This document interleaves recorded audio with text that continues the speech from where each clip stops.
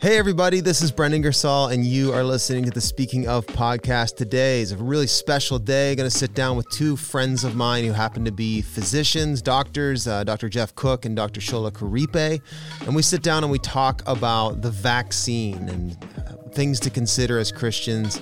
I think you're going to find it really informative and helpful, and I'm hoping for my Christian family here at King's Church, this is really good for just sort of setting maybe some records straight, giving some good information that we all need, and hopefully just removing anxiety and division. That's really my heart for all this. More on that when we jump into the pod. But first, a couple quick guidelines before we dive into today's episode. If you are a Christian and you are tuning in, you're watching maybe on a live stream or even at a later date, I want to remind you that there is no such thing as a Christian troll. And so save negative, angry, troll-like conversations for people who don't know Jesus.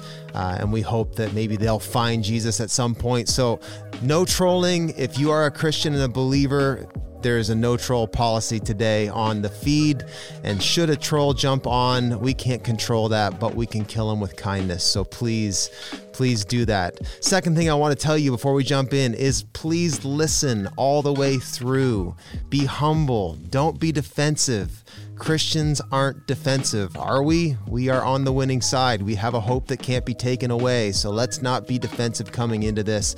Let's be open and let's have a dialogue like sane, sober-minded, well-adjusted human beings. This is such a divisive topic, but we as believers don't need to buy into all that. So listen up and be humble and listen all the way through. And here's my final thing. Stick around after the conversation for just a minute. I have a special address to the church that I'd like you to hear. Okay, let's jump in now to my conversation about the vaccine with Jeff and Shola. Welcome, gentlemen. Thanks. Dr. Jeff Cook is with me here. Dr. Olushola Karipe is with me. My friends, thank you for being here. I want to, before we dive in, I'm going to dominate the mic here for a minute. So I want to set up what we're doing here because you might not have heard this, but this is a fairly contentious subject. I heard that once. Did you hear it? Yeah. Okay. Yeah. I don't know if you got the memo or not, but not yet. There's a fair bit of division about this, and we might be unicycling together through a minefield right now. So I want to be sure that we establish some clarity on why we're here and what we're trying to do with this conversation. So here it is. The singular kind of covering factor of this conversation is this is a church family conversation. You know, this is not a debate. We don't have people here representing different, perspectives or opinions. Really, this is a conversation within our church family that I felt prompted as a pastor to try to facilitate that would be helpful to our community. So if there are people watching that are outside of our community, you're welcomed, but we didn't have you in mind necessarily for this. So, if you're part of some group, that's watching, that's fine, but just know this is intended for a family conversation. I don't know if you've ever been at your friend's house when they had a family talk. It's rather awkward, but but that's kind of what this is. This is a pastoral effort. This is for King's Church, our church. Hopefully it serves the greater body of Christ. I do know there's some other churches that we're going to tune into the podcast. But I'd encourage those congregations to lean into this conversation within their own community and their pastors and the voices that God's given them. So here's what prompted this, though.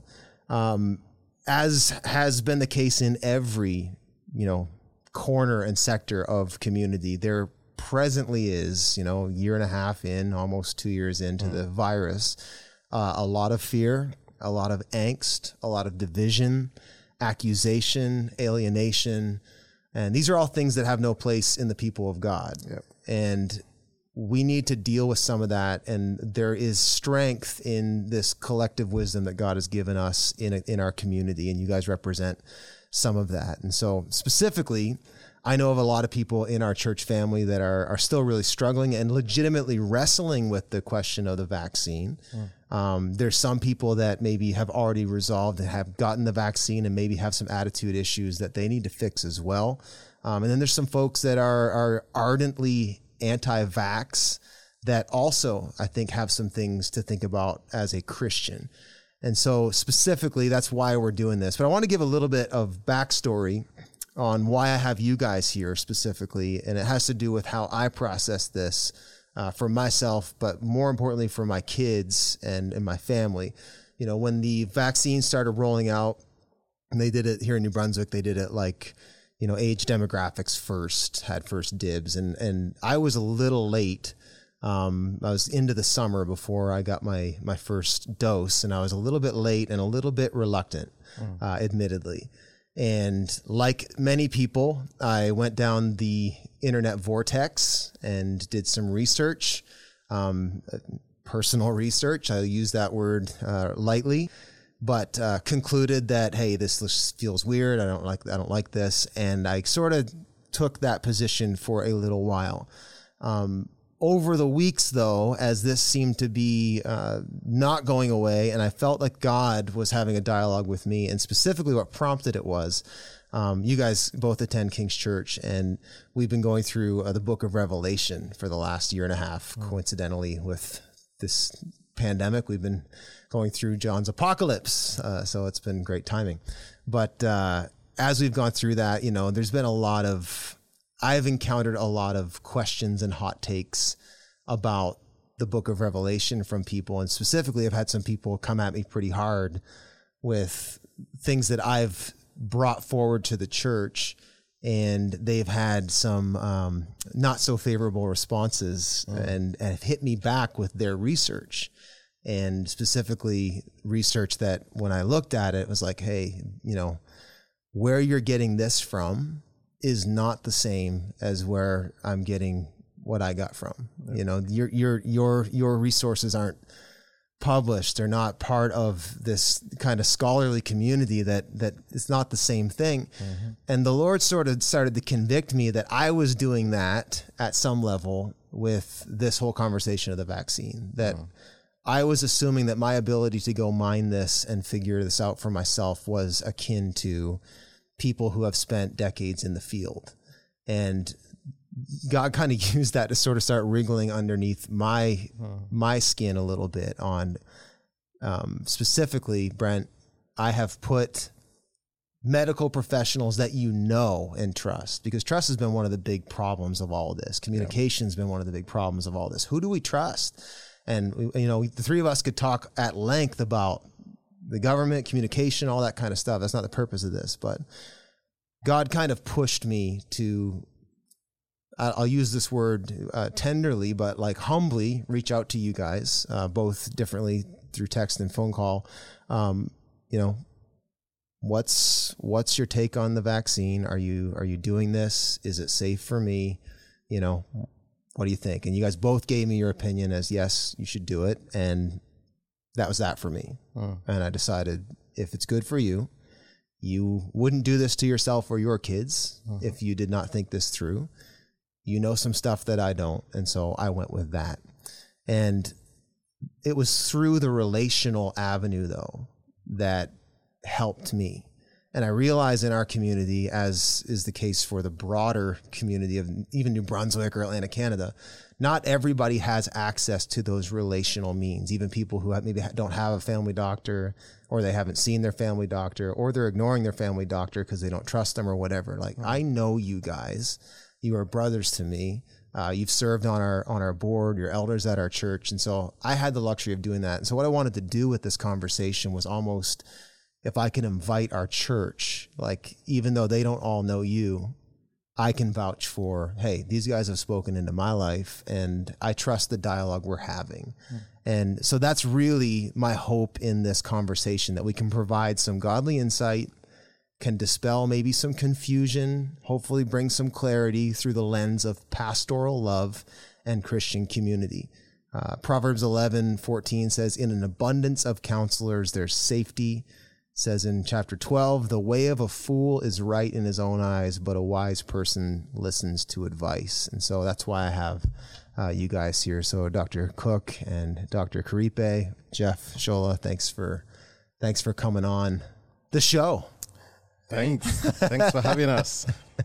So before we jump into the questions, and guys, the questions, had a couple questions. There were a few questions. All of the questions. I just want to state again, just groundwork here. Who is not here? Notice that here, on the mic is not any government representation. We are not here to speak about what the government's doing or not doing. That's not really the purpose of this conversation right now. There are no representatives of the media or pharmaceutical companies or anybody who's going to profit from this at all. Your doctor's not here unless you go to Dr. Karipe's family practice or you are receiving some form of surgery from Dr. Cook. So at the end of the day, you should talk to your doctor.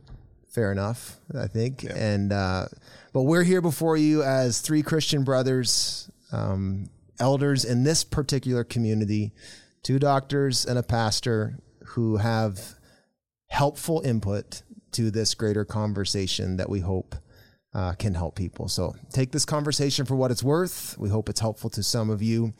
And so let me set it up with this. The problem throughout this whole thing has been knowing what information we can trust, and if you can trust the intentions behind people. And so we're putting ourselves out here for no other reason than to serve, out of care for our brothers and sisters in our church who are having a hard time with this. And all three of us have a plethora of personal and professional reasons why not to have this conversation right now. But the overwhelming motivation for this conversation is to help our church family. So we want to deal with the specific question of the vaccine related to believers. And I recognize, and I do want to say this before we dive into the questions, I recognize that many of you, especially who are presently choosing not to have the vaccine, feel deeply about this. I have many of the same feelings, even with some of the people who are choosing not to have the vaccine, and your reasons why. I share a lot of concern, even for our civil liberties, all those things. Like I get it. And I know I have family members who are holding out on the vaccine. And we don't intend to offend or condemn or shame anybody. Our hope is that this dialogue we're having will help bring clarity and objectivity for people to rest in like Christian peace. That's really, really our hope. So all the questions came in, and we can't answer them all. But what we did was we went through and we sort of categorized them, because basically there were sort of some similar channels of questions. There was the question surrounding like the medical data around the vaccine, like is it safe? What's going on in it, and all that kind of stuff. There's the question of the risks associated with it and the risks to your life in the vaccine. There were a lot of questions related to government, questions specifically about, I would categorize as conspiracy. There's pretty sure QAnon hacked us. I'm not sure, maybe not, but there was a lot of questions about, the Great Reset and just stuff in that category. And then there was questions about the church and our response as Christians. And so I'm going to break this conversation up into 4 parts: getting clarity on the vaccine, weighing the risks, biblical interpretation and living the life of peace as a Christian, and then what's the role of the church. So let's get clarity on the vaccine. You guys, I've been talking for 10 solid minutes here now, so I want to jump to you guys. So here's some of the questions that came in, and then I'll tee you guys up.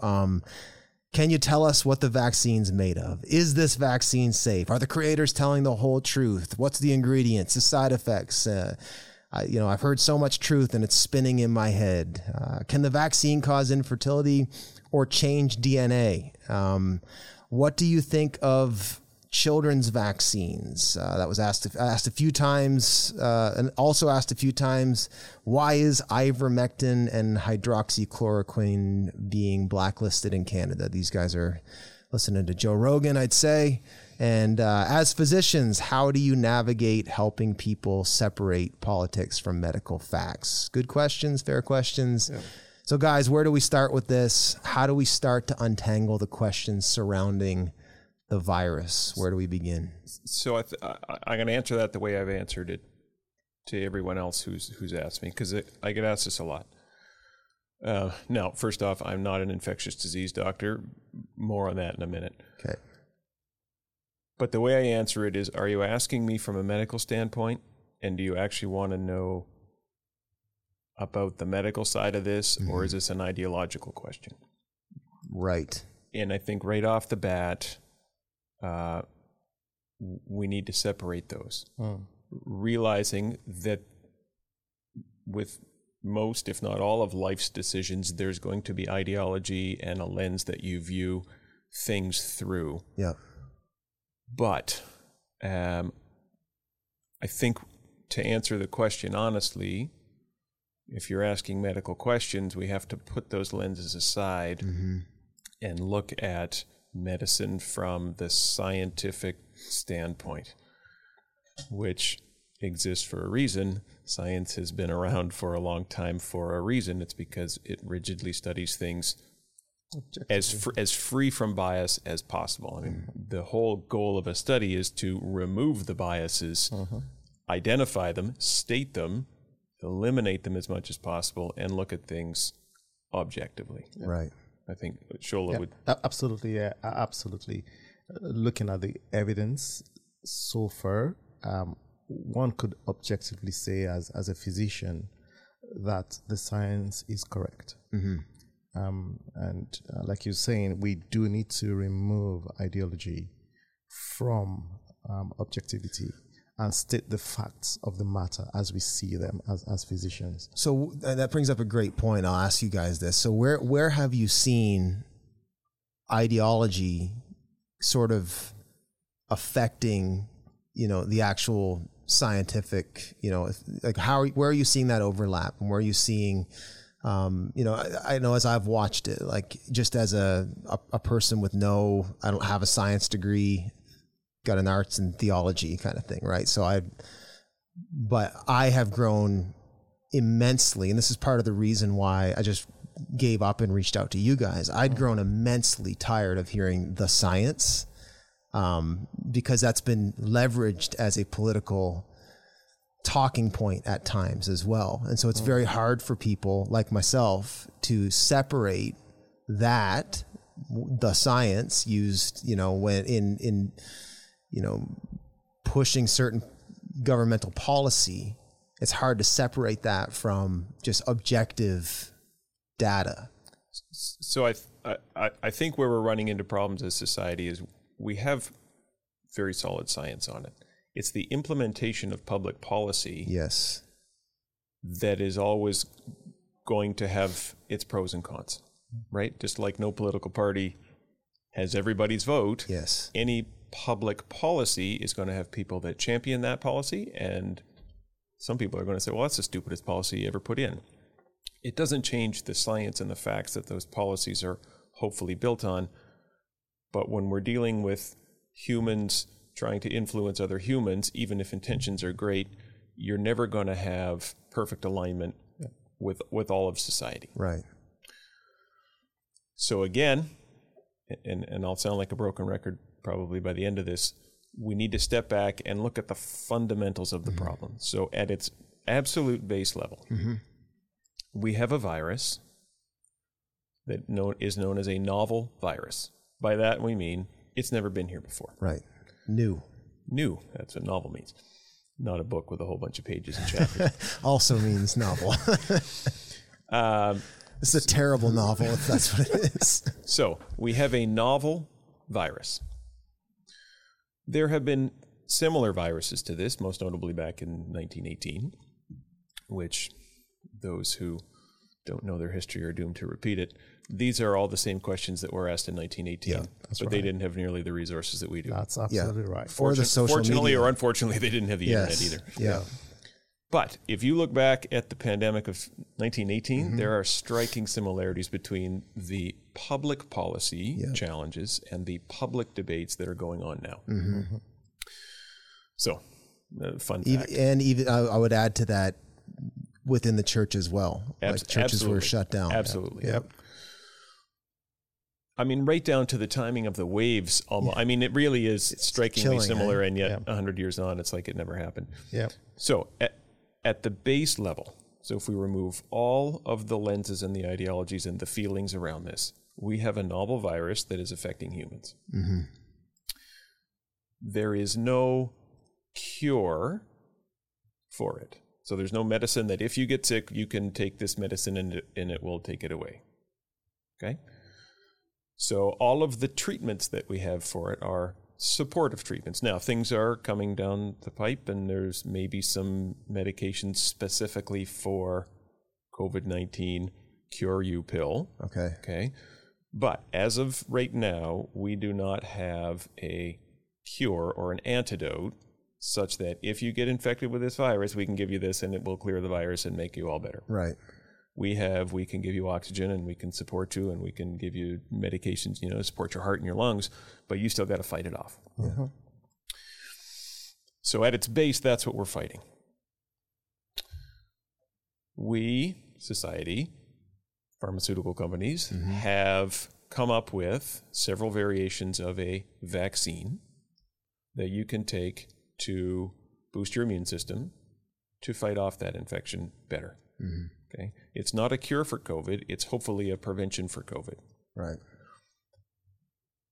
It's a very good prevention. If you look at, if you pool all the data from all the vaccines, it's somewhere between 80 and 90-ish%, we think, best data available, at preventing infection. So within the realm of vaccines, as vaccines go, it's a decent one. It's very good. Very good. It's probably one of the best. It doesn't 100% eliminate infections, but in the folks that are vaccinated and get an infection, it substantially reduces the severity of the infection in the vast majority of people. So at its core, that's what we're dealing with. Yes. And really that's what this discussion is about. We can branch off in a million different directions, and all you got to do is crack open Google and go down your chosen rabbit hole. Yes. Yep. But at its very base level, that's what we're dealing with. Yeah. Okay? Again, all kinds of societal implications, religious implications, legal implications, all kinds of things. But if you boil it down to what are the facts, what are we dealing with, that's what it is. We have a virus with no cure, but we have a very good vaccine that can probably prevent you from getting sick. And if you do get sick, it almost always prevents you from dying. Right. Right. It narrows those fields, right? So like it reduces your chances of getting it. It doesn't mean you're not going to get it, but it reduces your chances. And then if you do get substantially, and then if you do get it, you're less likely to get it bad and you're less likely to die is basically significantly less. Yeah. I think one of the problems that people are having is that, okay, we do have these vaccines, but can we trust it? Right. Yes. That's the big... I think that's the underlying problem that people are having. Okay, so within a year or so, we've got this vaccine that just appeared from nowhere. Right. How do I trust that this is good for me today and in 5 years' time and in 20 years' time? Now, whilst we can't say what's going to happen in 20 years' time, but the evidence we have from the studies so far says that this vaccine is safe. Yes, there are side effects to any medication. Yes, people may have swelling at the site of injections, maybe a bit of a headache, some fever. Specifically talking about the mRNA vaccine, there might be some inflammation around the heart, which is really, really, really rare, but can occur. Can happen. But ultimately, there are side effects to everything. Yes. And I think the side effects that we get the benefit that the vaccine gives far overpowers the side effects that people get. Like you say, most people will get either a mild infection or almost always get no death at all. Yeah. If you're fully vaccinated. Right. And so when we look at the science and we look at the literature and the scientific information that has been produced around the vaccine, we as medical people can read through all of these and separate the wheat from the chaff and say, okay, putting on my medical hat, this is a good vaccine. I don't see any red flags here that will make people, that will make me worry and will say to my kids, oh, I don't think you should take that vaccine. I'm not sure about it. Yeah. If I can let my family and my children have the vaccine, then I should be fairly certain about the information I've gathered from literature. Right. There's so much I want to jump on. So there's, even out of what you guys just said, there's the conversation of like trusting. I want to loop around to the conversation about like trusting, medical professionals that I want to talk about that. Like you said, like if you'll give that to your kids, that should inform me. I should be able to take my cue from you at some level. It's similar to, I was telling somebody the other day, like and I think this is a symptom of our day, but suffer from like maybe over confidence in my ability to figure it out. Mm-hmm. Like I shouldn't even say this because you're going to judge me, but I remember I was on a plane one time going through turbulence and I was like, you know what? I'd feel a lot better if I had my hand on the wheel, and we all would. And then I'm just like, wait, what? Right. What qualifies you to fly a 747? The ultimate YouTube generation answer. It really is. All I need is a 5-minute video. Just give me a tutorial. I got this. Mm-hmm. Right. And so anyway, I want to come back to that. Like just the role of humility and trust especially for a Christian. I want to come back to that. I want to come back to weighing the risks. But before that, we threw the word facts around. And that's another thing that's been really tarnished in, the mainstream media dialogue, social media. No one knows who to trust, what quote unquote science or facts to trust. What have you guys, like, what are some of the unhelpful, claims out there about the vaccine that's just categorically false, like that you guys have heard that are changes your DNA? Yeah. It can't even change your DNA. It's not even possible remotely that an mRNA vaccine will change your DNA. It doesn't even go near your DNA. Yeah. Essentially, what they did was to get a particle that is an RNA particle. So first of all, just explain what mRNA does. Yeah, exactly. So essentially, it's dissolved into let's call it oil for just the sake of clarity. Like a liquid? Yeah, so that it's able to penetrate a cell. And when it gets into your cell, all it does is to use the resources within your cell to produce what we call an antigen, something that looks like the virus. Mm-hmm. A protein. A protein. So mRNA, all mRNA does is make protein. Simple. It doesn't go into the nucleus. It doesn't go anywhere near where there. your DNA lives. I mean, we're going deep here, but anyway, you asked. Exactly. Here's your biology lesson. Absolutely. Like, take us to school. So DNA, right? The stuff that makes us what we are lives in the nucleus. Yeah. Mm-hmm. Inside the cell. Yep. mRNA does not go into anywhere near there. Absolutely. So it can't get in. The only job that mRNA does, it makes proteins. Okay. That's it.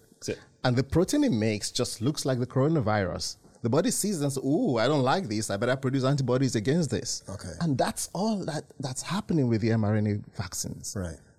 It comes in, produces the spike protein of the coronavirus. Your body sees it and says, "Okay, I'm producing antibodies against this. I don't like this." Yeah.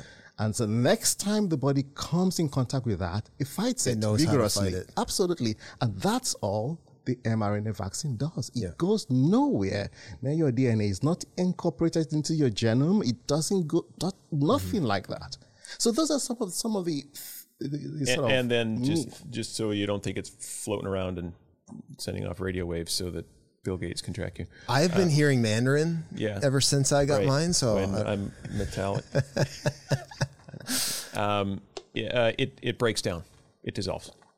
Right. So the mRNA just breaks down and is sort of yeah.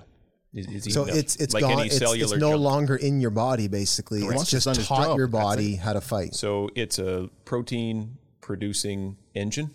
You get in there, it makes its protein, and then think of it as a block of ice. It's a nice ice sculpture that makes protein.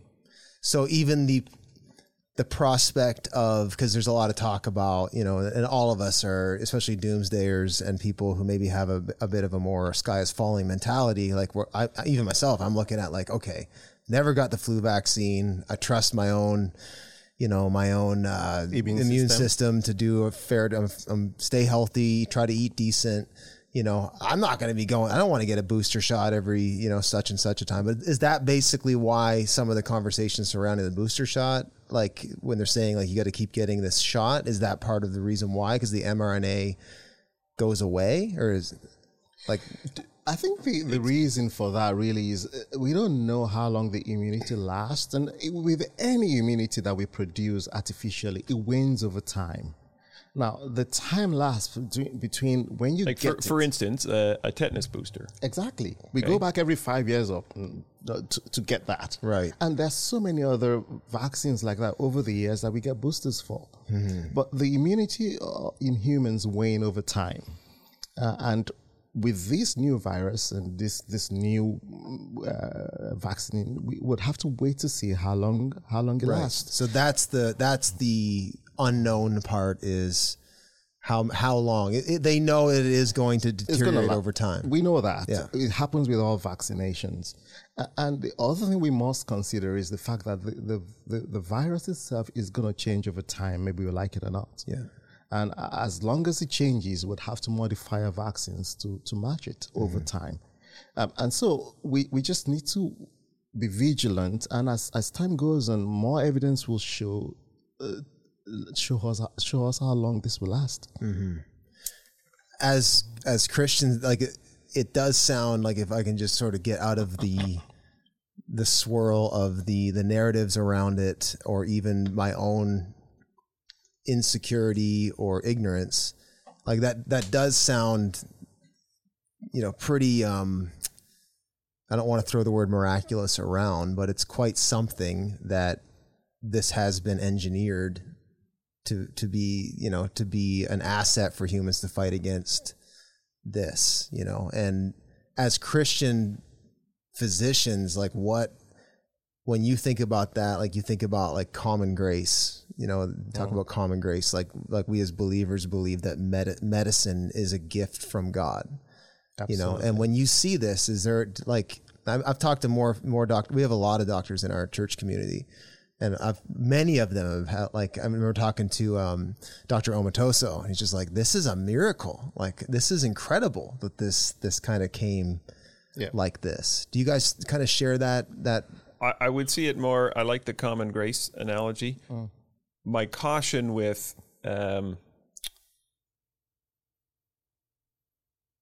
big M miracle term is that, it makes it sound like some guys were just sitting around with a petri dish and poof. Voila. Like the worldwide resources that went into creating and producing this vaccine was astounding. It is. Absolutely. Like never before has the pharmaceutical come together. Industry, for lack of a better word, come together with a common ground. I mean, the world shut down, right? Like, think back 18 months, literally, like, everyone's hiding in their basement. No planes are flying. No trucks are moving. Like, the whole world shut down. Yeah. And I think correctly, the medical community said, well, the only way we can see out of this is if we mount, basically the Manhattan Project of vaccines. Right. And it was a gargantuan lift. Yep. Do I think there was great? Yeah, I do. Yeah. I think that. I see it more as manna from heaven as opposed to some negative connotations that have been put on it. Yeah. But I really do. I absolutely agree with that. I think this is just pure wisdom from God. Mm-hmm. and just manifold grace of God that has made this possible. I know the mRNA technology has been around since the 1990s, but for the industry to come up with such an effective vaccination in such a short time is really, really amazing. And yet, therein lies a lot of the fear, though, and the skepticism is the short, how supercharged the development of it was. Even that notwithstanding, based on the science from your guys' understanding, it checks all the boxes of what would be a safe vaccine to take. Like that doesn't freak you out in any way that, this was sped up. It was the Manhattan Project. I had a very similar come to vaccine moment as you did. Okay. So I'm not an immunologist. I'm not an infectious disease expert. I'm a surgeon. Right. Surgeons know you can't. Can you cut out a virus? Yeah, I've tried it. Can try. Scalpel. Very small knife. So what do when I don't know something about something? I talk to an expert. Yeah. Okay. If my car's broken, I don't go to YouTube, and I don't go to my cousin because he doesn't know how to fix cars. I go to a mechanic. Yeah. Fortunately, in my line of work, I know every infectious disease doctor in town and a few across the country. So what did I do? I said, "Hey guys, what's up? What's up? Yep. Would you take this?" And instantly I got back the minute it comes out. And these are the guys that are like, talk about in the weeds, right? They know all the big words. Yeah. And without hesitation, they said, yes, the science is sound. I'm taking it. I said, and then when it came time for kids, would you give it to your kids? And they're like, 100%. Yeah. So to me that, just as you said, you got some assurance, I'm going to as close to the source on this stuff as really there is. Yeah. Yeah. And I've yet to talk, I probably talked to 4 or 5 different infectious disease experts. Yeah. I've heard without reservation across the board, I would take this. No hesitation. None. Yeah. Yeah. That's the thing. Like, and again, that's what I took solace from you guys is like, if you're willing to smoke what you're selling, that helps me, Smoking is bad for you. Yeah, sorry. Surgeon's warning. Yeah, sorry, bad illustration. But that does matter, and one of the things I've been a little frustrated in, and again, we're not helping anybody by tiptoeing around maybe some of the, we want to be sensitive to where people are at, of course. And I really do. And I hope before we're done this conversation, we can sort of remove some shame and division and stuff that's in the church. Like there's no place for that. That said, though, I have been frustrated in my conversation with some of my friends or family members even that are kind of hardlining the anti-vax position. And part of it is when they they come to me like, they found a doctor in Moose Jaw that says, such and such about the vaccine and that it's not safe. And it's like, if you have to sift and find one voice out of every 100, that should 100,000.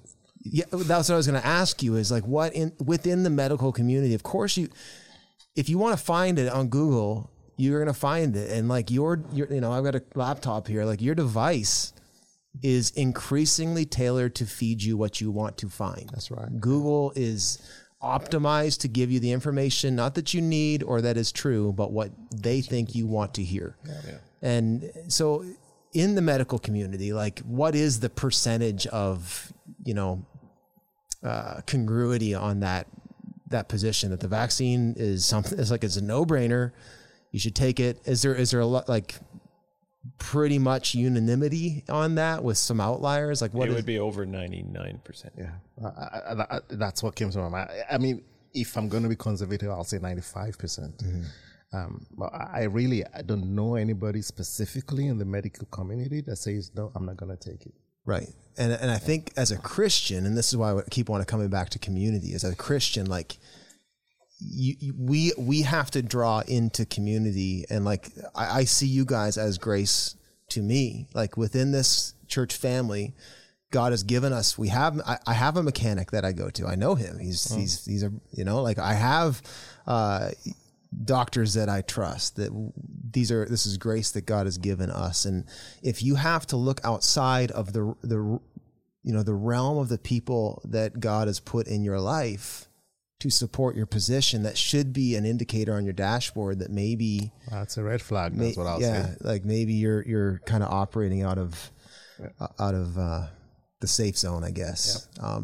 So within all that, let's talk really quick about just like getting some objectivity about the risks. You started down that trail there a minute ago, Shola, about like, you know, as with any medication, there is risk, of course. Like, and if we studied with the same scrutiny, all the other medication that we've accepted, NyQuil, you know, Tylenol, other vaccines that we've taken, there's probably as many or more. You know, I don't know the last time I read the side effects of, you know, they're on the box, but you know, you just take it. Yep. There is a unusual level of scrutiny with this because of a bunch of factors. Obviously, we've had time on our hands. We've had fear and politicians and social media. And so it's just this big, you know, gas ball of tension. So when you're helping someone, I took time to, let me pose the question like this. Let's pretend that you aren't physicians. You are Joe Christian, goes to King's Church, and you're trying to make sense of all the press conferences, the seemingly redundant or even at times contradictory protocols and restrictions that you're dealing with. You have to sift through the endless media and social media information. You make sense of what's true and what isn't. What's overblown and what's not, what politicians are doing and not doing, what role the church has to play in it, all these things. How would you want to be coached into processing through this to think clearly and objectively, weighing all the knowable data and calculating the known risks? Like if someone were, it's a long question. That was a humongous question. The question is this, it was a setup, but like pretend you're Joe Christian. I fell for it. And how would you want to be coached? You're confused about this. Right. You don't know what to believe or what to trust. How would you want to be coached into, hey, here's the objective things you need to know, and here's the risks you need to weigh. And admitting that there are risks with the vaccine, but that's not the only risk in this scenario. Yeah. I think really what I would tell someone like that would be that, yes, there are risks, but you must know that the benefit far outweigh whatever risk you could get from this. That's the opener for me. The risks, I'll start with the minor risks. You know, get a bit of lightheadedness, dizziness, nausea, maybe some diarrhea, maybe a headache, a fever a few days later, maybe swelling at the site of the injections. These will come and go within a few days, and they would go away. This is common with most vaccines. And it's not peculiar to the COVID vaccine. Okay. More specifically with the mRNA vaccine, which we have here in this country, myocarditis, inflammation around the heart, has been sort of mentioned a few times, and exceedingly rare, and almost always 100% recovery. And so when we look at the risks, vis-a-vis the benefits and the protection we get from the vaccine, it's a no-brainer. Yes, there are risks. There's a risk just walking out of your house in the morning, and there's risk with everything that we do. And this vaccine is no different, but the level of the risk cannot be comparable to the benefit we get from it. And that's the simple way I'm going to explain it. Yeah, I would have 2 points. Firstly, if it were me, and just my way to process a question, because as you mentioned in your exceedingly long-winded question there. Hey. No, it was great. There's a lot of peripheral stuff swirling around, right? You mentioned, the politics of it, and, I got to wear a mask now, or do I have to wear a mask? Mask, no mask, no mask. Yeah. Right? There's sort of all of the social stuff. And I would hope that if someone were coaching me through a specific question, should I take a vaccine or not? All the other stuff's irrelevant. Yes, that's... completely irrelevant. Yeah. It's smoke and it's mirrors. Yeah. There is a virus, as we've established. There's no cure for the virus, but we got a great vaccine. Should I, Jeff Cook, take this vaccine? Yes or no? Let's isolate that question. But the NDP said, No. but my neighbor had this thing go wrong. No. Okay, I'm going to go to a trusted source. For me, that would be the infectious disease guy that lives down the street that I know well. Yeah. And I would say, please, Steve, can you sift out all of the peripheral stuff? Okay, whatever it is. And I'm not saying that other stuff that it doesn't is irrelevant. matter. Yeah, for sure. I'm not at all saying it doesn't matter. It does matter. And maybe we'll speak to that stuff later. But that's not the question at hand. All that's doing is distract. That's a bunch of squirrels running around, Yeah. right? Give me the blinders. That's why horses wear blinders when they go in a race. Keep the objective in mind. Okay, what do I need to do? I need to run straight. I don't care what the other horses are doing. I don't care if there's ladies in crazy hats in the stand distracted. It doesn't matter. Okay, keep the blinders on. This specific question, give me this specific answer with the best available evidence. And to me, it's unequivocally, yes, have the vaccine. Yeah. So The second point, and again, this may open up stuff for later, is it just for me? It's not just for me. Okay? There are segments of our population that cannot be vaccinated. Children under the age of 12, people with certain medical conditions, although it's a relatively rare thing, but there are some. Severely immunocompromised people are at high risk. So there are segments of our population that cannot be vaccinated or are not going to mount the response that the rest of us are. right, even if they are vaccinated, they're Correct. still at risk. Correct. As we're seeing right now. So as my wife would love to say to me, get over yourself. It's not just for you, right? It's so you don't get COVID and spread it to your child. Somebody else, It's so you don't get COVID and spread it to your dad who's on chemotherapy. It's so you don't get it and, fill in the blanks. The longer the COVID swirls around in our society, the longer it has to mutate, the more these variants come around, and just luck of the draw, some of the variants are going to be weak and die off, but some of them aren't. Absolutely. And that's why we get the deltas. That's right. We don't get the deltas just because it's a Wednesday. We got the delta because COVID's been swirling around on Earth for a year and a half now, and we haven't got the herd immunity to knock it down. Absolutely. Okay.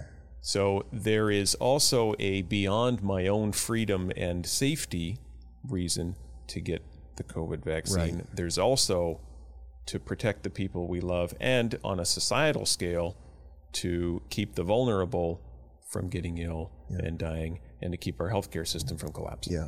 That's. I want to come back to serving other people when it gets to the church. I want to talk about the church in just a minute, but before we leave this conversation about risk, I think you make such an important point about let's just isolate this conversation. And I know that because I fight these thoughts and feelings as well, and they're valid. When you say put the blinders on, there's this voice inside my head. Yeah, that's what the man wants you to do, right? That's what they're doing. They're trying to, bait you out here with this, and you're just going to keep taking. And there are questions to be asked about our civil liberties. There have been full stop. There's been stuff I've flat out disagreed with how the government's gone about it. I've had real problems with the way they've communicated and the general coddling of the population, or anyway, I don't want to go down the whole tirade of that, but it is hard to disconnect, the actual vaccine from the other things it's quote unquote connected to. But the tragedy in not doing that is it places a value on the vaccine issue that in and of itself isn't there. So true. That's right. And my fear, I the part that I almost weep about for some of my friends that are literally eyeballing losing their jobs. From my perspective, I share all the concerns about Canada. I share those concerns. I'm not saying they're invalid. I'm not saying you shouldn't be concerned about, what's going to happen after this. Yep. But when it comes to you, your life, this vaccine and this particular fight, the thing I keep saying, I've said this to many people, this is not the hill I'm going to die on. I do have hills that I'm like, no, like as a Christian, as a father, as a citizen, that I'm glad to stand up and say, but I think it's unfortunate that with the vaccine specifically, that has been loaded up with political weight and social weight and a lot of stuff that if you can just isolate, is this okay for me to get? Is it healthy?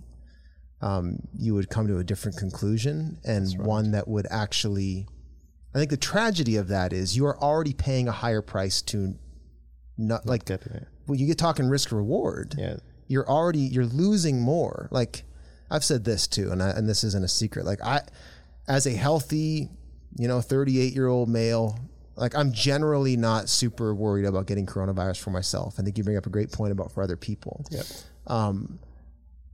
So if I'm like a 1 out of 10 scared of the coronavirus, and maybe say I'm a 3 out of 10 scared of the vaccine, but I'm not, but say I was, well, I'm a 7 out of 10 scared of being unemployed, or like losing my job or that kind of stuff. And it's like, I want to hope that within the church, at very least, we can come out of maybe the whirlwind of the political concerns, of the social concerns, societal concerns, and just like, I think people need permission to take this one as an isolated, event, and let's just take this one for what it is. Because it is. Right.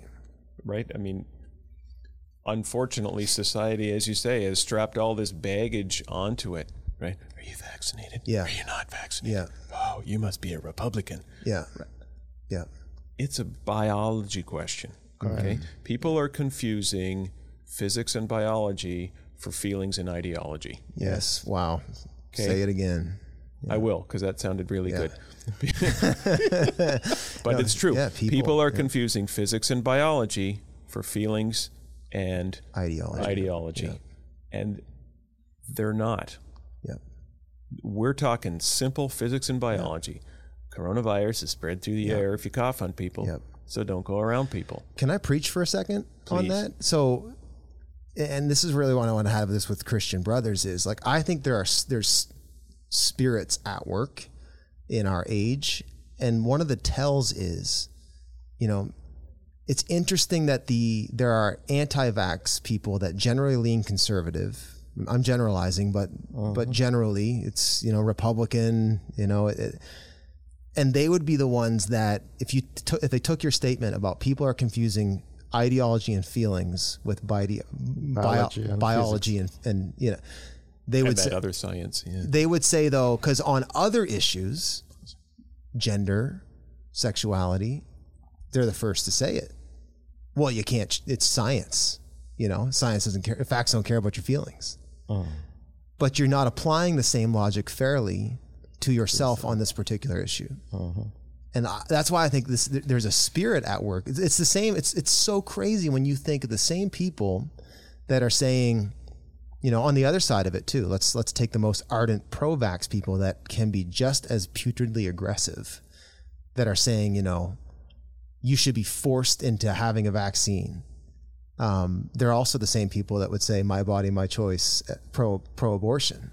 So I think there are spirits at work here that believers need to just like kind of take a step back and not be duped into some of the currents of the spirits that are at work behind all of this. We do. And unfortunately, coronavirus is hitting us at a time in history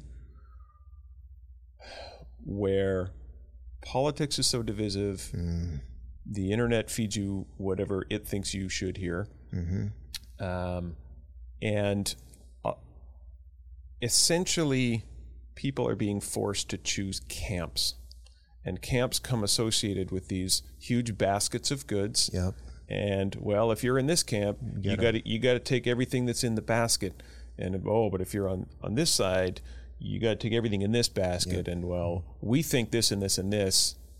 And we've taken this stand on the vaccine, right? And so COVID vaccine is just one of these things that has now been put into this basket and removed from this basket, and like, well, I agree with these guys on all this, but all not on this or this some one. of this, and I guess, well, if they aren't in, right? So It's tribalism.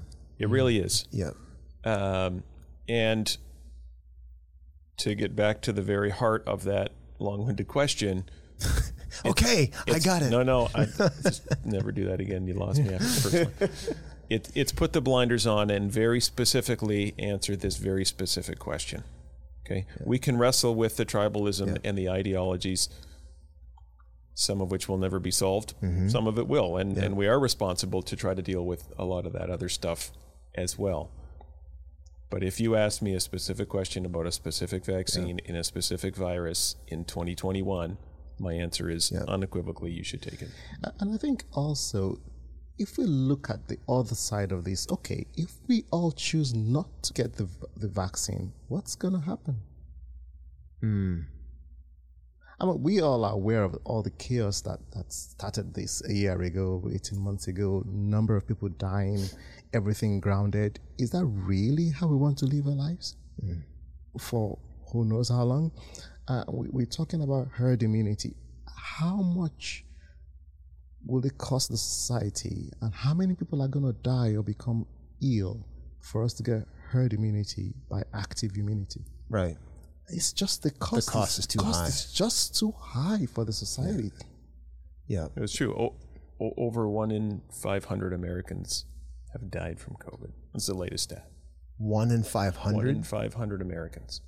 And they have not even achieved herd immunity. Correct. It's going to wipe out virtually half of the earth. So, Right, like those are pretty staggering numbers. It is. So it's not fair to downplay the virus. 'Cause No, that, we can't downplay this virus. It's not a joke. It's no joke. Yeah. So on the conversation of risks, like I think it's abundantly clear here. I do want to jump back on the tribes thing, though. I think it is important that people, I mean, obviously all three of us are quote unquote pro-vax, but we're not. Like, we're not part of a camp. Like I'm not pro-vax. I'm just pro-science. I'm pro-sound thinking. I mean, I look at the evidence, I think for myself, and I choose what I feel is right. Right. So the most ardent, not like, placard and that kind of thing. The most ardent pro-science, pro-vaccination doctor I ever knew was also one of my Christian heroes. Growing up, he was a few years older than me. He was an infectious disease doctor. He was one of the reasons I even decided to go into medicine. He unfortunately died a few years ago, but he, like, unequivocally would tell me, Jeff, there's been no greater advance to public health division of the government. It means like health in the general population. There's never been anything better than vaccines. Period. Yeah. Like nothing even comes close. Yep. Yeah. It's like antibiotics? No. Nope. Not even close. Heart medication? No. Everybody still dies of heart disease. They just do it a little later. Vaccinations have literally changed the course of human history. Absolutely. I absolutely agree with that. Interestingly, since the advent of vaccinations, even though they have positively changed the course of human history unequivocally, there's always been a small camp of anti-vaxxers. Interestingly, it's also, to a large extent, been aligned with the church. Yep. And so there's that history. Yep. Okay, and we can't deny that history. And it's not a finger point here or there. It's an acknowledgement. Okay, this is not a new thing. This is not the first time that Christians have ever had this discussion. They were having this very discussion 100 years ago in 1918. Yep. So anyway, all that to say, we don't have to buy the whole basket of goods. Yes. Okay. You can, as Shola says, I'm not a pro-vaxxer, I'm a pro-science, and that doesn't mean he, only the scientific method and blah, blah, blah.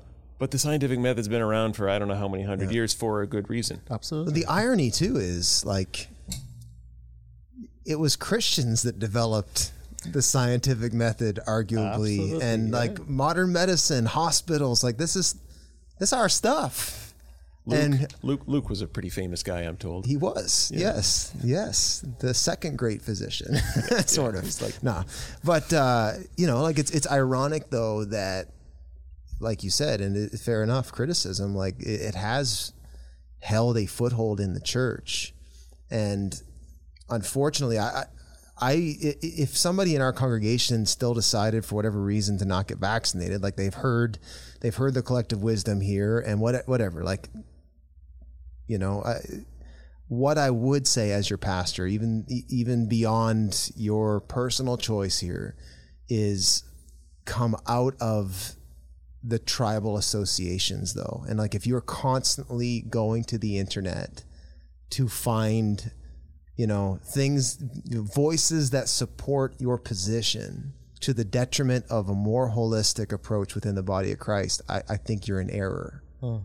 And that's the error, the greater error. Actually, it's yes, I think it's unwise to not get vaccinated, but the error though is being duped into this tribalistic thing that has no place in the body of Christ, and I think that's such a huge piece. So the risks clearly, you would say exponentially. Are surpassed by the reward of it's a no-brainer, as you guys have said.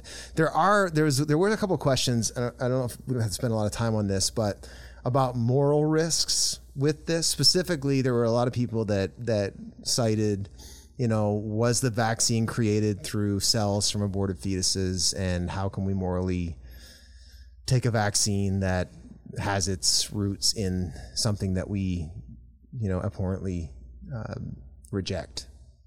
What would you guys what do you guys know about that? How do you process that? So the mRNA vaccine, specifically Pfizer and Moderna, the ones that we have, were not created using fetal tissue. Yeah. So we're going to rewind the tape back to the 60s or 70s. Yep. So there was a fetal cell line that was developed,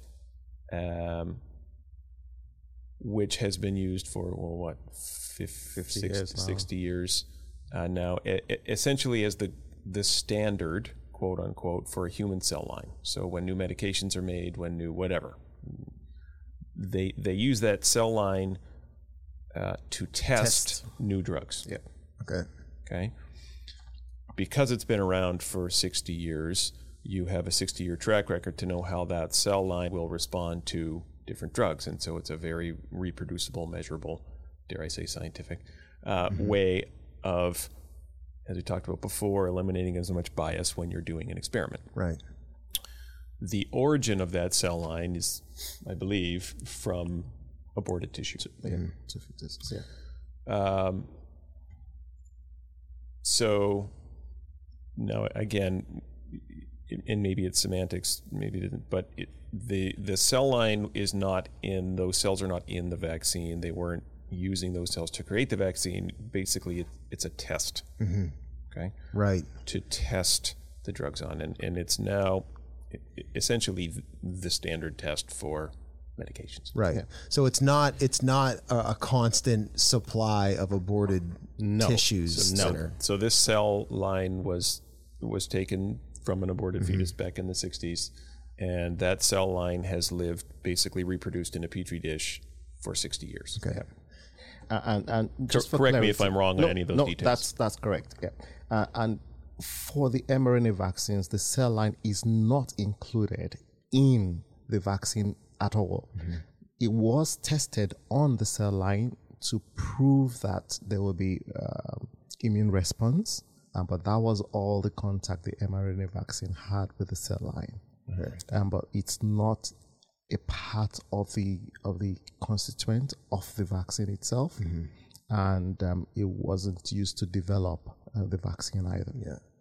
And I think from a pastoral, like theological standpoint, there are, and if people are concerned about this, like there's been some Christian organizations that have put some pretty good articles on the morality of this and how to think about it and process it. And it is possible as a believer to fully reject abortion. We that's our position. And obviously, like, were it in our power to, like, if we knew that this was being propagated by this, we are responsible to stand, in opposition to that.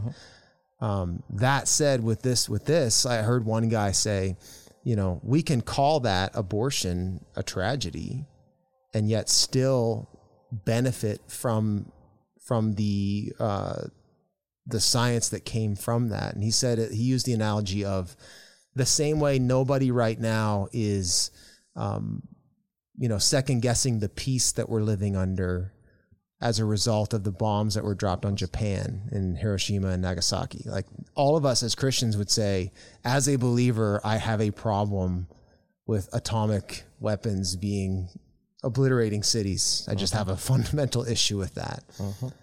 That doesn't mean, though, that I need to reject the peace and live as though we're still in war because it was achieved by means that I reject.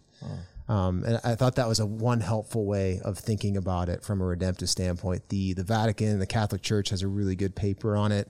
Christianity Today, if you want to check that out, they have a paper as well. I don't know if, Ron, can we link that stuff? We'll link that somewhere. You guys can find it. So, but it's a fair question. So start to zoom in here a little bit. There's a lot of, biblical conspiracy, not just biblical, but conspiracy connected to this. I had some people asking about, the Great Reset. There's some language going around about that basically there's this kind of cabal of, power players that are arranging these events in order to take away, our civil freedoms and liberties to sort of control the population. And, there's a lot of stuff out there about the Great Reset. Don't Google it. There's a lot of a lot of conspiracies, and then specifically within the church as well. And I've had a couple moments where I've wanted to bang my head against the wall pretty hard on some people that have literally sat through 2 years of preaching through Revelation, and they're asking me if this is the mark of the beast. And I thought you were going to say they were asking if it's Revelations. I've had that too. So anyway, I'll save my rant. I heard somewhere that it's not. It's not Revelation. It's the yes. I have learned It's Revelation. There's no S in Revelation. It's Revelation. Yeah. It's not the book of Revelations. Got it. And that's your first tell that this take is not good. If the guy's like, turn to Revelations 13:4. It's like, he doesn't know. He doesn't even know the title. Anyway, what's your take on Mark of the Beast, will this lead to the Mark of the Beast? And right, my take is, first and foremost, when it comes to the cause of the earth, how things are going to end, you and I cannot stop it. It's written. You could put placards everywhere and march on every town hall you want across the world. It's coming. It's going to happen. Maybe you like it or not. Yeah. The means by which it's going to happen, again, you have absolutely no control over it. Go and read your scriptures. No say, or indication even. Yeah, it's going to happen. Maybe you like it or not, and you could do whatever you want to try and stop it. Forget it. It's going to happen. The course of history, the world has run a course of history over however many years, and if you read through scripture, you'll see the things that have been prophesied happening over and over and according to time, and nobody has been able to stop it. That said, when it comes to the mark of the beast, this is not the mark of the beast. I don't think it is. And with regards to the mark of the beast, as far as I know, you will be 100% sure what you are getting when you are getting it, and the purpose for which you are getting it is to buy and sell. Full stop. If you get it, you are part of that world order, the Antichrist order. If you refuse to get it, you pay with your life, or you starve to death. Yeah. And it's clear nobody's going to sneak it into your body. Nobody is going to drug you with it. You would open-eyedly walk into it and say, "Yep, give it to me because I want to leave." Yeah. And that's that. As if you read the scripture, that's what you get. Nobody got tricked. Nobody's like, oh crap. I got the mark of the beast by mistake. I guess it's too late for me. No, you would know. You would beg for it. Well, and to not get too far into the weeds on the book of Revelation, but like there's multiple, with God's word, it's eternal. So with Revelation, this is what we've been learning as a congregation, like it has happened, it is happening, and it ultimately will happen. Like there's a final iteration of this, but the appropriate thing is to ask, in what ways is this sort of happening now? And then, is this the great mark of the beast? But all that to say, if you go back to Rome and who John the Revelator was specifically referencing when he said 666, that's the number of Nero specifically. And what he was talking about was you literally had to, in certain places in the Roman Empire, in order to buy and sell, you actually had to say, "Hail Caesar, Lord of the earth," kind of thing before you went in. And actually Christians, when we cross our fingers behind our back, that was actually developed by Christians who in some, spiritual jerry-rigging decided that if I cross my fingers behind my back while I say Caesar's Lord, it doesn't really count. And that, though, was a form of taking the mark. Now, I do believe there's going to be an ultimate version of that. But to your point, it would be the mark of the beast if you went into your doctor or wherever you got your vaccine and they said, all right, before I give you this shot, you need to deny Christ and say, "Hail Caesar, hail Trudeau, he is Lord, and I'll give you the shot." Then maybe you might perk up a little bit and be like, but maybe it's just the next Nero. Yeah, or that. Yeah, but even still though, like the point of the mark of the beast is it's something that causes you to deny the supremacy of Christ in your life. That's right. And the vaccine in no way has caused you to deny Jesus as Lord. And we can even get into the conversations about restrictions on churches. And this is where it's been inconvenient. Full stop. But at no point has the government imposed my ability to worship Jesus as supreme. Like they have, and that to me is my line. Yeah. Like when they come knocking and saying, and this is what happened in Nazi Germany, and this is why like Bonhoeffer and co. all started rejecting, and they created their own church sect, was the national church, or the church got in bed with the Nazis, and in order to do that, basically proclaimed the sovereign rule of the Third Reich and forfeited basically the lordship. So in the very real sense, taking, the power of the beast kind of over them. So all that to say, it's not the mark of the beast. This particular thing. Now, is this a dry run for what would happen in future?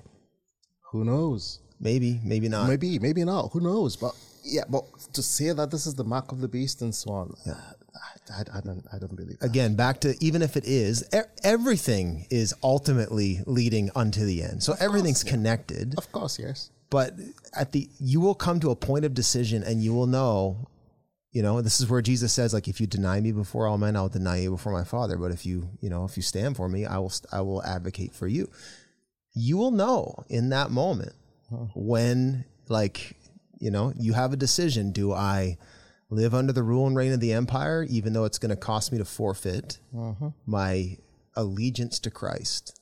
There won't be a surprise. No, it won't be a surprise. You will clearly know what you're getting into. And you would clearly say, yes, I want the mark. Oh, no, I will pay with my life. Absolutely. So I want to talk really quick as we kind of bring her to a close. Guys, this has been super helpful, but I do want to address just sort of Christian living and, kind of come out of maybe the more aggressive takes on Revelation, Mark of the Beast, that kind of stuff. And most people aren't struggling with that. But people definitely are struggling with this, and, as you guys have observed this whole thing unfolding, not just in the public, but specific to the church, how do you process this as a believer? Like what is informing you? And I know you're not separating that necessarily from being a physician, but specifically, speaking to our community as a voice that's got more than just a layperson opinion about this issue. You know, what's informing, what's important, I think, that we need to sort of lay out there for Christians to just be circumspect about this whole thing. Like, how would you advise them to be thinking through this from a position of faith? I think for me, it's really, the scripture says, what does the Lord require of you is to, just to walk humbly and just live righteously. Live a life such that you are not a bother to the next person and you care for your neighbor. I think that's really it. Care for yourself, care for your neighbor, care for those around you, and do whatever it takes to make the person next to you comfortable. And I think that's really what it means to be a Christian. Yeah. Throughout this whole thing, I've been reminded every good and perfect gift comes from the Lord.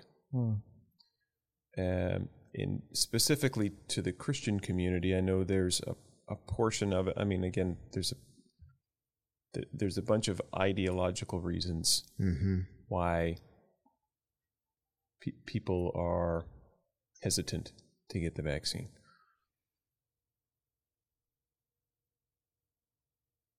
Jesus and modern medicine are not mutually exclusive. Correct. Yes. And consider that the vaccine is indeed a good gift. If you got pneumonia tomorrow, you would probably go to the hospital and get an antibiotic and not, I don't want to say simply pray, because I certainly believe in the power of prayer, but I don't think you're going to completely throw out 2,000 years of medical advancement, because when you do that, it often leads to poor outcomes, right? And they're pretty public cases. No blood transfusions, that kind of stuff. Right? Or anyway, I mean, we can draw specific cases, but let's keep it high level. Modern medicine and Jesus are not mutually exclusive. It's his. And you can be ardently following Jesus, and in my opinion, it in no way hinders or prevents you from accepting a vaccine. At the base level, they may be unconnected. At a higher level, I honestly think it's been a grace gift to humanity. Right? It's a deliverance from suffering. Yeah. So, is there a world where, there's the old, you guys have been around church longer than I have. You've probably heard the analogy of I think he's saying we're old. Older than I am. Old. But I'm not. There's that analogy, though, of the preacher. He talks about the man that was in a flood, and he climbed up on his roof, and he's praying to God, and God's going to save me from this flood. And, he's praying, God save me, and a boat came by and said, hey, come on, we'll get you to help. And he said, nope, God's going to save me. And then the flood rose some more, and a little later on, a helicopter flies overhead and drops the ladder and says, nope, God's going to save me. But then the flood comes up and takes him, and he stands before God someday and says, God, I thought you were going to save me. I sent you a boat and a helicopter, and you didn't take it, right. And that's a great analogy of really summing up sort of how I see this. Yeah. Right? There's a helicopter. Yeah. And I don't see a spiritual compromise that one has to make in order to accept the ladder from the helicopter. I'm actually starting to wonder if there's more spiritual compromise the other way, to be fair. Just again, I don't think we're serving anybody by beating around the bush on some of this. I was saying to my uncle the other day, there's a world where I said, let's just pretend for a minute that there is no evil cabal that's pulling the strings, and let's just pretend that even the government have the best intentions. Let's just give them the benefit of that, just for a minute, as a Christian.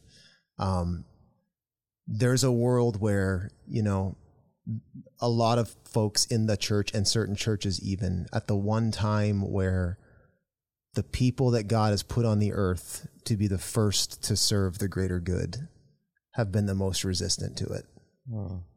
And that should cause us to just take a second thought about this. Like, if your church is the most ardent fighting for your rights as a Canadian and not fighting for, the life and health of the community that God's planted you in, like there's real salt and light questions here to be asked to the church.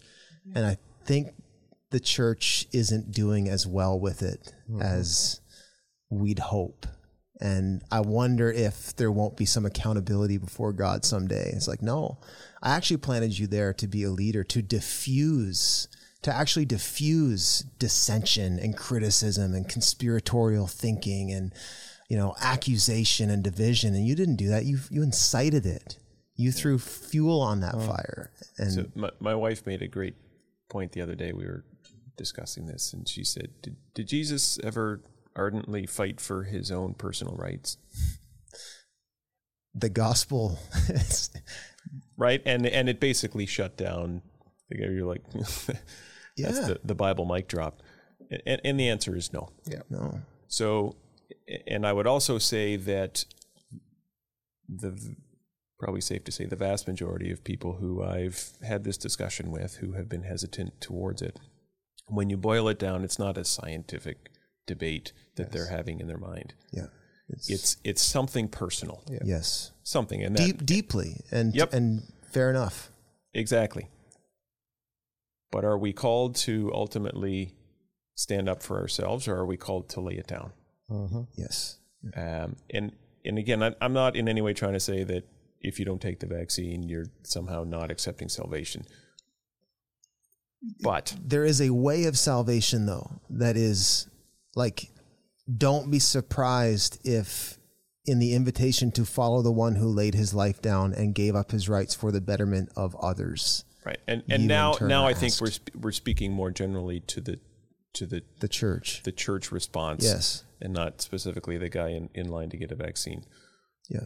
But the church response to this whole thing, if you find, if you honestly kind of look at your motivations for ardently protesting this, and if that reason is self-serving in any way, then I don't think that you have any moral ground to stand on. Yeah, as a Christian.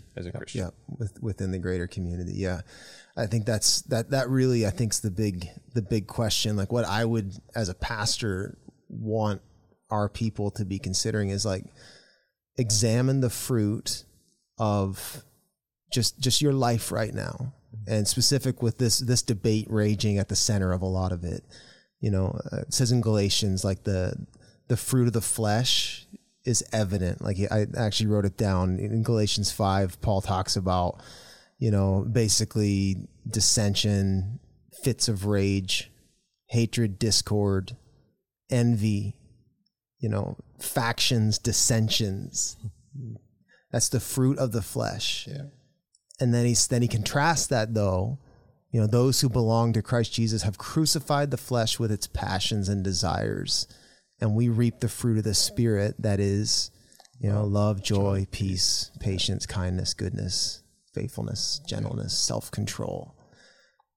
And if you examine yourself, or even, certain church movements, like, it's not typified by peace, love, joy, gentleness, but this is our moment as believers, where God actually has positioned us here in this moment.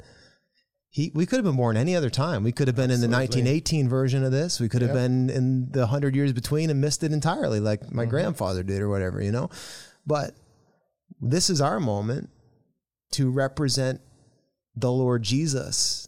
And I fear that we, at a time where God wants us to be a non-anxious presence, maybe a lot of us are missing that call and getting caught up in the anxiety of the moment. That's right, yeah. And my hope, even in this conversation, was to kind of, if this can, even just the tone and, tenure of our conversation here, not tenor, anyway.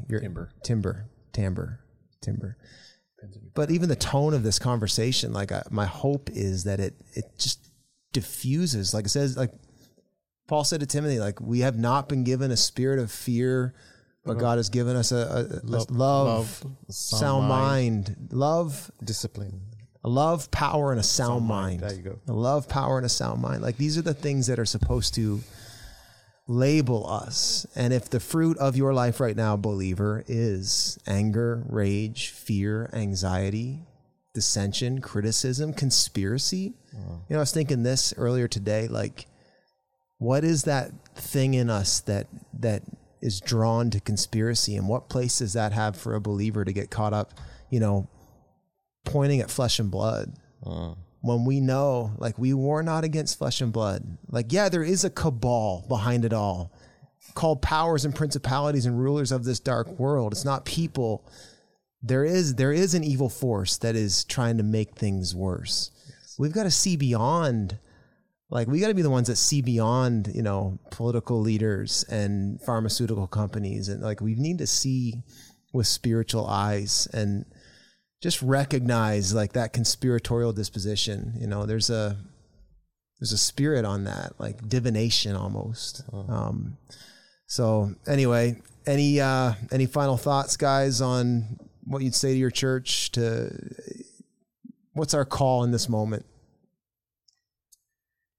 Yeah, I think our call really is just to, keep our heads down, shine as light in darkness, be a source of courage and encouragement to those around us, and just care for those around us, really.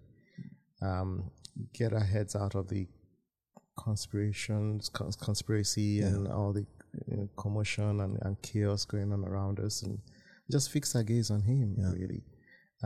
The more we look at the world around us, the more confusion and chaos that we see, the more that affects our own personal psyche. But when we fix our gaze on Him, then we can get peace. We can get, we can get anxieties settled just by getting the peace that comes from His presence. And as we gaze on Him and fix our focus on Him, we are able to positively affect those around us. But if we are the same as those around us, being pushed to and fro with anxiety and chaos and fear, then how are we different? What spirit do we have in us? But if there's a peace and a quietness around us and a confidence that it's all going to be okay, that's what's going to draw people to Christ. But if you cry wolf when everybody cries wolf, then how are we different? How are we different? That's right. We are no different. The mark of Christ must be seen in us, not just in words, but in action, the way we live our lives. The way everybody's running away from coronavirus, but you're saying, well, no, the Lord will protect me, and He will do what is right. The Bible says that we should give to Caesar what he seizes, and to God what's God's. And we should learn to obey the authority that God has placed over us. God put them there for a purpose. And nobody gets into a position without God's permission. And so just living our lives within the confines of what Jesus has asked us to do will free us from all anxiety and fear and torment that this generation has got to give. If we think things are going to get any better, we delude ourselves. The world is going to go from worse scenarios to worse scenarios. That's the cause of history. And things are not going to get any better. So the sooner we focus ourselves on Christ and fix our gaze on Him, the sooner we'll get our peace, the sooner we'll be a light to the world that the Lord has called us to. Preach. And get a vaccine. It would help. Let me say this in closing too. Just a pastoral recommendation would be this. If you're struggling with this, obviously you've heard the medical stuff, but from a lifestyle, this is a recommendation to anybody as a Christian. Humility is key. It's a key in the kingdom. And anytime we are drawn into hyper individualism, tribalism, all those things that are at work right now, it's connected to self-preservation and pride. Humility, simplicity. Turn off your phone. Turn off the news. Stop listening to the echo chamber 24/7.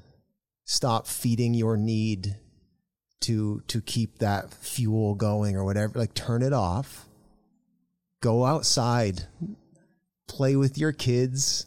Man, I about the same time I was having my vaccine, you know, I went on summer break right after, shut my phone off for a month. I felt amazing.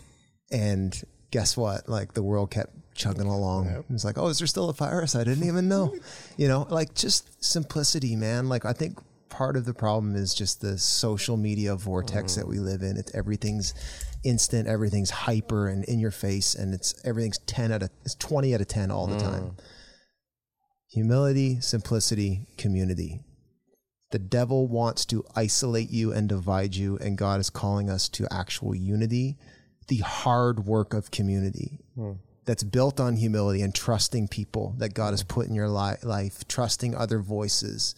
If the people who are supporting your opinion aren't the people who love you or do life with you or know you or give a rip about what you do, like, why are you listening to them over people who actually care about you? And that would be my biggest admonition to people who are processing humility, simplicity, community. There's my 3-point sermon. That's good. We take an altar call, but it's just the three of us in here.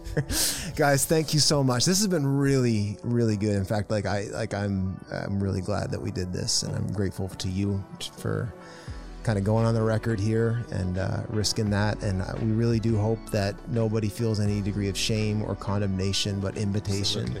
It's really our heart and our hope. And if you have any questions or criticisms, you can email dan.lamus@kingschurch.cc. We'll see you next time. Well, everybody, I hope you enjoyed that as much as I did. Just by way of final thoughts, so as to attempt to mitigate any offense or shame or hard feelings or all those things, I just want to take a minute and address a few things. And we're going to have the music playing. Ron's got the music going, so I really am just going to be a minute. But I think it's important that you hear this, especially to those of you who are part of King's Church and my family, my church family. To those of you who aren't getting the vaccine, I want to say this. Although I question your logic and your risk assessment, I respect your right and the deep convictions you have about this. And this vaccine conversation was only an attempt to provide trustworthy info for those of you who are genuinely looking for it within a communal context. This podcast was in no way an attempt to shame you or condemn you or throw shade at you. There are many in our congregation who are struggling with these questions, and we wanted to serve you with good, trustworthy information. What you do with it is totally up to you, and I will never treat you with contempt. I'll never treat you as a second-class citizen, and the doors of King's Church will always be open to you. That is a hill I will die on, and I don't think any church should close the door to anyone, whether you're vaccinated or not, and that's who we are, and I have that conviction. Know that I am deeply grieved by the way that you are being faced with this difficult decision, and I don't agree with the government mandates. Although I do support the vaccine in and of itself, I am against heavy-handed government, and I believe that what is happening right now and some of people facing losing their jobs and such, it's difficult to watch, and I empathize with you. God does not force our will, and I think it's poor leadership and it's bad societal policy to do so. We'll talk more on that in just a second. As you are continuing to process or hold your position not to get vaccinated, I'd ask you to pray through this as believers. Listen to the leading of the Holy Spirit in accordance with the Scripture. And I want to caution you that if you kind of land at a place where you say, God told me not to get the vaccine, I want to question what you're basing that on. Is it on a feeling? Is it a gut feeling? I would caution you to beware of that. We don't, as believers, allow our gut or our flesh to guide us. We allow the authority of the Word, the collective wisdom of the saints that God has put around us to guide us. And so I'd caution you to approach your decision humbly with the Lord, the Word, and the community of saints that God has put around you. A person can make the Bible say a lot of things that it's not actually saying. We can also say God told me something that he didn't actually tell me. God will always push you towards humility, simplicity, and trusting the church community. So be very careful when you are saying God told me not to get the vaccine. He very well may have, but you need to know how he told you. Was it through a gut feeling? An impulse, or was it through something more strong and like through the communion of the saints, through the scripture? Second, to those of you who are vaccinated in the church, in King's Church, I want to remind you that Christians are those who do not see people from a worldly point of view, but we see all people through the lens and value of Jesus. Do not allow your frustration with this situation or the restrictions that are put on us, especially those of us like myself who got vaccinated so that we could get on with our lives. Do not allow your frustration with this situation to turn into contempt for people who believe differently than you. Believers welcome everyone to the table. We will not treat people as clean or unclean. We will not delineate between vaccinated and unvaccinated. We will reject hyper-individualism and tribalism in all of its forms, and we will hold to a biblical ethic of community, which is a community of every tribe, tongue, people, and nation brought under the banner of Jesus. Do not contribute to the villainization of people who haven't been vaccinated. Do not let this division exist in the church. Finally, the question of government and rights is deeply concerning to me, and it warrants discussion that we will have on a future episode of the podcast. It needs to be said, however, right now that there are churches and believers out there that are fighting against the government on the issue of vaccine mandates, on the restrictions of gatherings as Christians, and with a general concern of their rights as Canadians being infringed upon.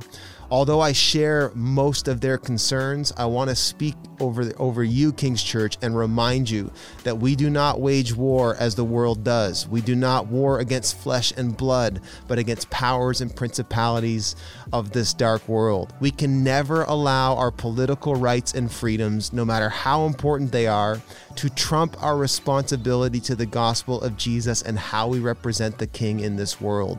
We have to maintain our witness through this. Do not get caught up, even if it's well-intended, in misguided Christians and their ways that their churches are waging political wars in the name of Jesus. The church has a dark record of taking Jesus' name into battles that Jesus has no interest in fighting. Let's be on our guard against the deceptions of the devil, how he wants to operate out of fear and get us to operate in self-preservation and cause us to divide and villainize the people of God and to ostracize people made in God's image. Let's not desecrate the name of Jesus in the cities we live in. And let's rise up in this moment as the light of the world, because that is who we are. Grace and peace to you. I love you, King's Church. We're going to come through this, and we're going to be better for it. We'll see you soon.